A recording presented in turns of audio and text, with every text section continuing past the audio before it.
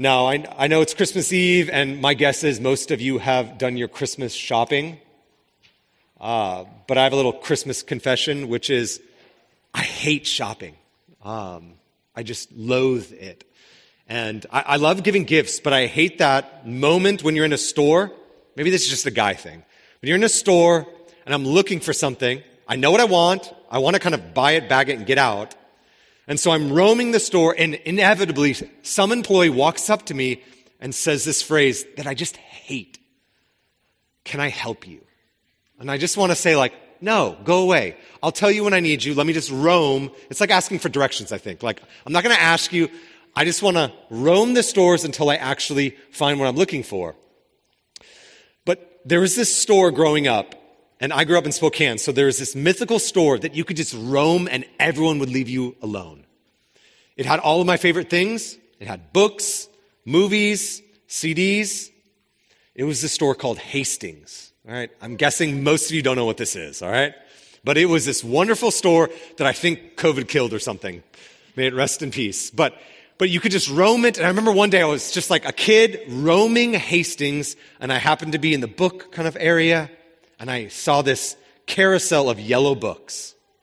And I realized what these were. I'd hit like the literary jackpot. These were called Cliff Notes. Do you guys remember what these are? And so 12-year-old Stephen stumbles on these things called Cliff Notes, and let me just kind of explain what these are. These are books written on larger books. So let's just say your teacher assigns you the Iliad, and it's like 400 pages, and anybody got time to read 400 pages in high school? And so you buy for $4 Cliff Notes, and for 60 pages, you could be better prepared for class and the discussion than if you actually read the book and got confused. And so I stumbled upon Cliff Notes, and I thought, this is just good stewardship of time. Like, this is, right, work smarter, not harder. And so I would buy all of these. I'm a little ashamed to say it. But though I had a lot of these books, I'm pretty sure that the editors of Cliff Notes never actually wrote a Cliff Notes of the Old Testament.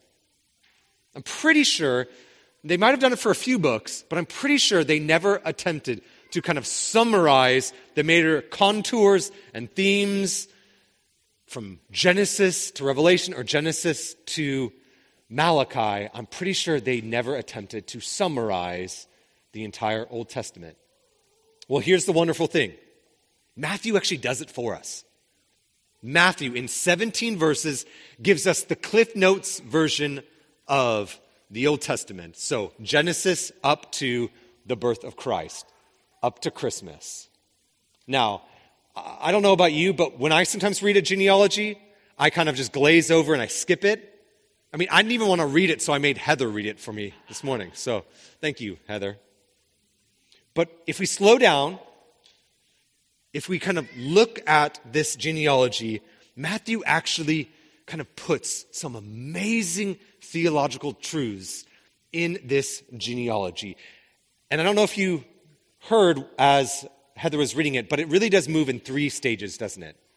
Matthew's like an architect, right? He likes symmetry or something because it's 14, 14, 14. There's these generations moving from Abraham to David, from David to the Babylonian captivity, from the Babylonian captivity to Jesus. There are 3 different genealogies of 14, and all communicate theologically the sort of Cliff Notes of the Bible. So, this is the big idea. I usually give a big idea to my church. So this is the big idea. It's not going to be on, but if you have kind of even the children's worksheet, you'll have some things to fill out. And the big idea in this genealogy is simply this. Jesus comes through an unexpected line at an unexpected time to accomplish an expected design. You like that, huh? Merry Christmas. I'm never that good. All right? An unexpected line, unexpected time, but an expected design. So go to verse 2. In this first section of 14 in this genealogy, it starts with Abraham and moves to the greatest king that Israel has ever had? David. But from verse 2 to 6, I don't know if you noticed, there's something odd. This genealogy is basically a paternity test, right? And so you've got man after man after man listed, but in this section, there's actually 4 women listed. And you might think, okay, so the matriarch of Israel are going to be listed. You know, the wives of Abraham, Isaac, and Jacob. That's who's going to be listed, right? So you've got Sarah and Rebecca and Leah and Rachel. That is the sort of expected women. If they were going to be listed, that is who we would expect to be listed, the official matriarchs of the Old Testament. But we find something very unexpected in this first section of 14. 4 women, and not the original sort of kind of famous matriarch. We have a new list of matriarchs. And they're very, very unexpected. Now, all sort of Ancestry.coms, if you do that sort of thing, they are unexpected. So my dad retired recently, and he has gotten into studying our past ancestors. And so he'll text me from time to time, a report that he gets kind of spit out to him about our ancestors. And so like a year ago, he sends me like a page about this man whose last name is Brucker, who died in a concentration camp in World War II. That was a sort of odd Tuesday to get sent that. But then a few months after that, my dad sent me some information. It was actually a page in a book about a distant relative named Theobald Brucker. He was born in 1779, and evidently he had a good education. He married a young woman and had 3 children. And like many in that time, he wanted a better life. And so he moved his family to southern Ukraine near Odessa, which is a port city in the Black Sea. And eventually, with hard work, grit, he became mayor of a city in that region. Now, who is this guy like? I'm like, oh, this is great. Like, this is cool, right? So I'm like, all right, so what's he like? Well, I'm quoting here. This man, Theodor Brucker, he liked order, and consequently, he was very strict and severe in dispensing justice. Now, I'm like, stopped there and I was like, well, that could be good, right? Like, justice is good. Order is good. This could be great. I should have just stopped reading right then. Now, I'm quoting here from this book about my great somebody. It happened one time that he gave an order about tidiness in the home in his city and threatened to flog anyone who disobeyed. Now we've got a problem. I quote, unfortunately, his own wife violated the rule. Now remember, Bruckers aren't inconsistent. So, Brucker had her arrested, and I can't make this up, and the mayor sentenced her to be caned. Now, thankfully, his counselor stepped in and, didn't do it. But that's my family tree right there. Now, my guess is you men, you husbands, fathers, we've all made some bonehead mistakes. I'm pretty sure you've never gone and stooped this far, have you? So if you look at all of our Ancestry.com reports, like we all have those sorts of things in which you just go, yeah, we're not going to talk about that. Yeah, that was an unfortunate reality in the past.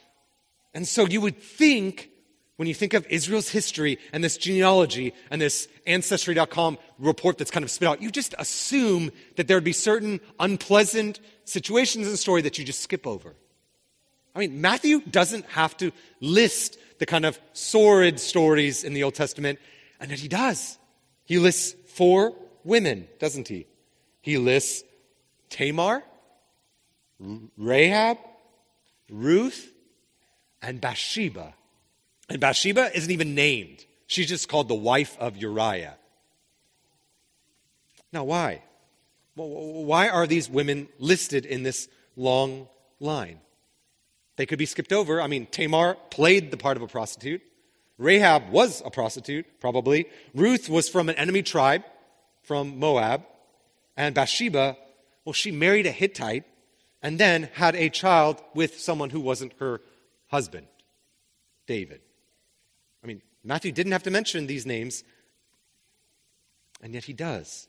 And he does, I think, to make a really important theological point. which is God is bringing about the messianic line through the most unexpected of means. God is going to kind of display his greatness. God is going to accomplish his divine means through unexpected ends. He's going to use outsiders. He's going to use Gentiles. He's going to use those aspects in the past that we all don't talk about in polite company. God's going to use all of those sorts of things in order to accomplish this great end, which is the birth of Jesus, to which we are celebrating today. An unexpected line. But then if you go to the next section, after David's mention in verse 6, we have 14 more generations, and then it's listed, and we have this sort of repeated theme, this conversation or this phrase, deportation to Babylon, which is the exile. And so in this next section, we have the sort of height of Israel, and David and Solomon, they built a temple and the tabernacle. You've got the height of Israel. And in 14 generations, the wheels fall off, and it's as if they are spit out of the land. In this list of kind of men in this line, you see in verse 10, Amos is listed. The prophet Amos, who is known as that great prophet of judgment.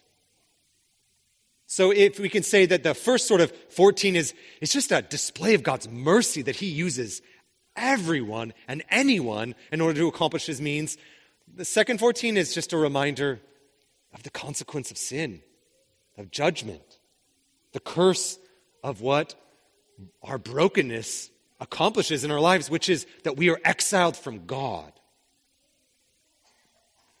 And so here is a reminder, 4 times it's described that they are kicked out of the land, which sounds bad. It sounds as if, yeah, they lost a house. I mean, my mother and father-in-law, a few years ago, there was a house fire and they lost everything. The house completely burned down. Actually, my wife's wedding dress was in the house and it burned. Everything was gone. And it was hard, it was sad, it was tragic. But this is far greater for Israel. They lose their friends, their family, they lose the temple, the tabernacle. They are kicked out of the lands. They can't worship. They've lost everything. And so, and if you might remember, because we just finished the book of Daniel, like this genealogy, like it ends with God's people asking the most fundamental question, which is, in light of our unfaithfulness, is God still going to be faithful to his promise? I mean, God is going to use anyone, but the question at the end of this sort of section of the genealogy, which is, maybe God's not going to use anyone. Maybe, just maybe, God is not going to show up. Will God's faithfulness outshine God's people's unfaithfulness? And so, starting then at the end of that section in the Babylonian captivity, you have listed there Josiah, and then you've got 14 more names, and these 14 names you probably don't recognize. These are, in one sense, the silent generation. So from the Babylonian captivity up until the first century, up until the advent of Christ, up until the birth of Christ, you have generation after generation where prophets aren't speaking. It's as if God has gone quiet. And so the question remains, will darkness win? Will God show up? When darkness was sort of at its apex, when God's people again and again, right, first Babylon, then Persia, then Greece, then the Romans, when occupation after occupation, oppression after oppression, when all seems bleak, when darkness, it just covers and reeks, the question is God going to show up? God's mercy, exile.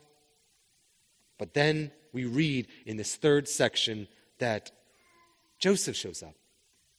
And Joseph has a son, an adopted son, through Mary, verse 16, who's going to be called Jesus.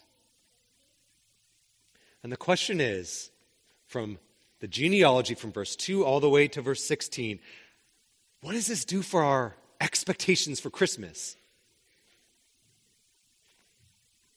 There is a messianic hope all throughout the Old Testament.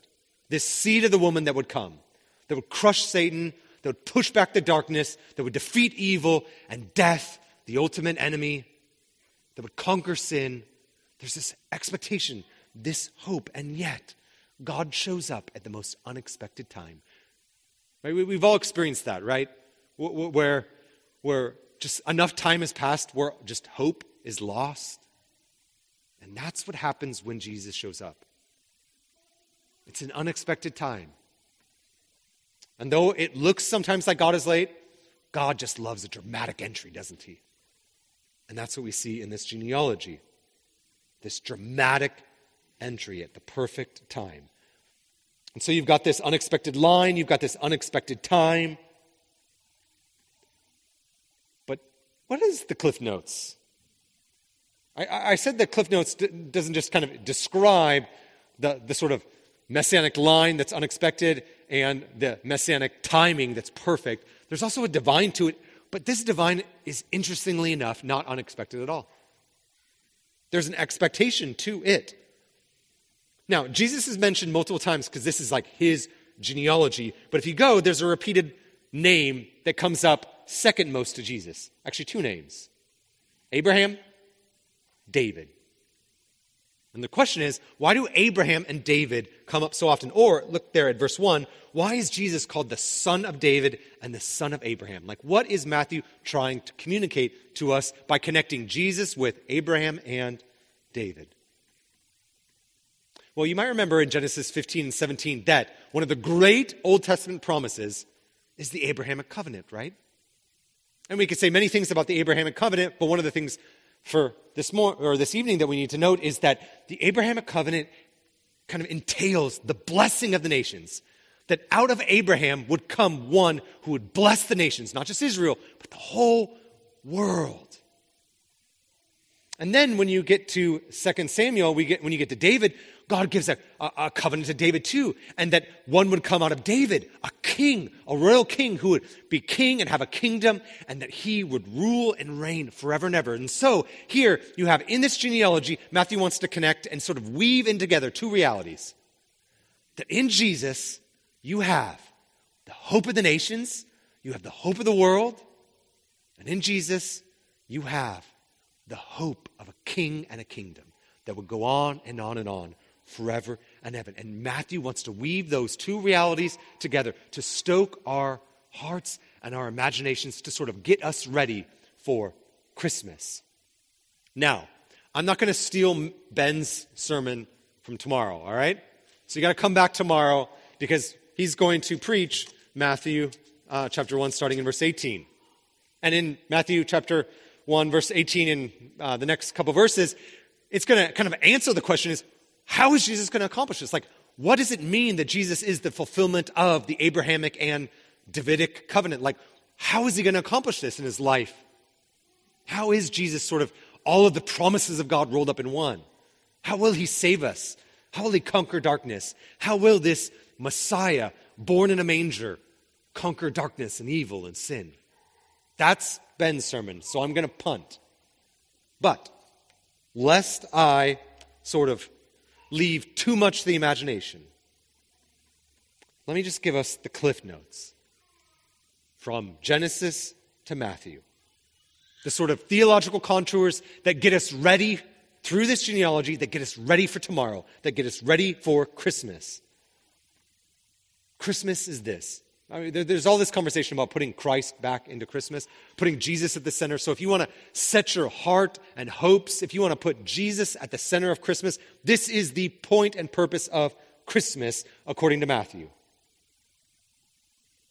That Jesus, the son of an unexpected Mary, will bless the nations and rule as king over all the world by redeeming sinners who have been exiled from God, and he's going to do it through his death and resurrection. That is the Cliff Notes of the Old Testament according to Matthew. That Mary is going to give birth to the Messiah, the hope of the nations, the reigning king who is going to rule and reign and bless humanity by living a perfect life and dying and then being vindicated by his Father in the resurrection. And that's what we're here to celebrate. That is the hope that we find in the genealogy. I know we glaze over the genealogy, but there is so much good theology here. So let me just encourage you, come back tomorrow, part 2. But for us now, let us just be reminded that the hope of the nations, that's us. And the hope of a king, that's what we want. It all is wrapped up in this genealogy, a reminder that at the advent of Christ, at the birth of Christ, at Christmas, Christ is the son of Abraham and the son of David. Let's pray. God, we are so grateful for your Son, that we get to just celebrate and praise and just marvel and long and celebrate your Son's first coming as we await his second coming. So we thank you for this opportunity to worship you, and we pray, Lord, that we would continue to worship you tonight and into the evening and unto the Lord's day tomorrow. And we pray all this in your Son's name. Amen.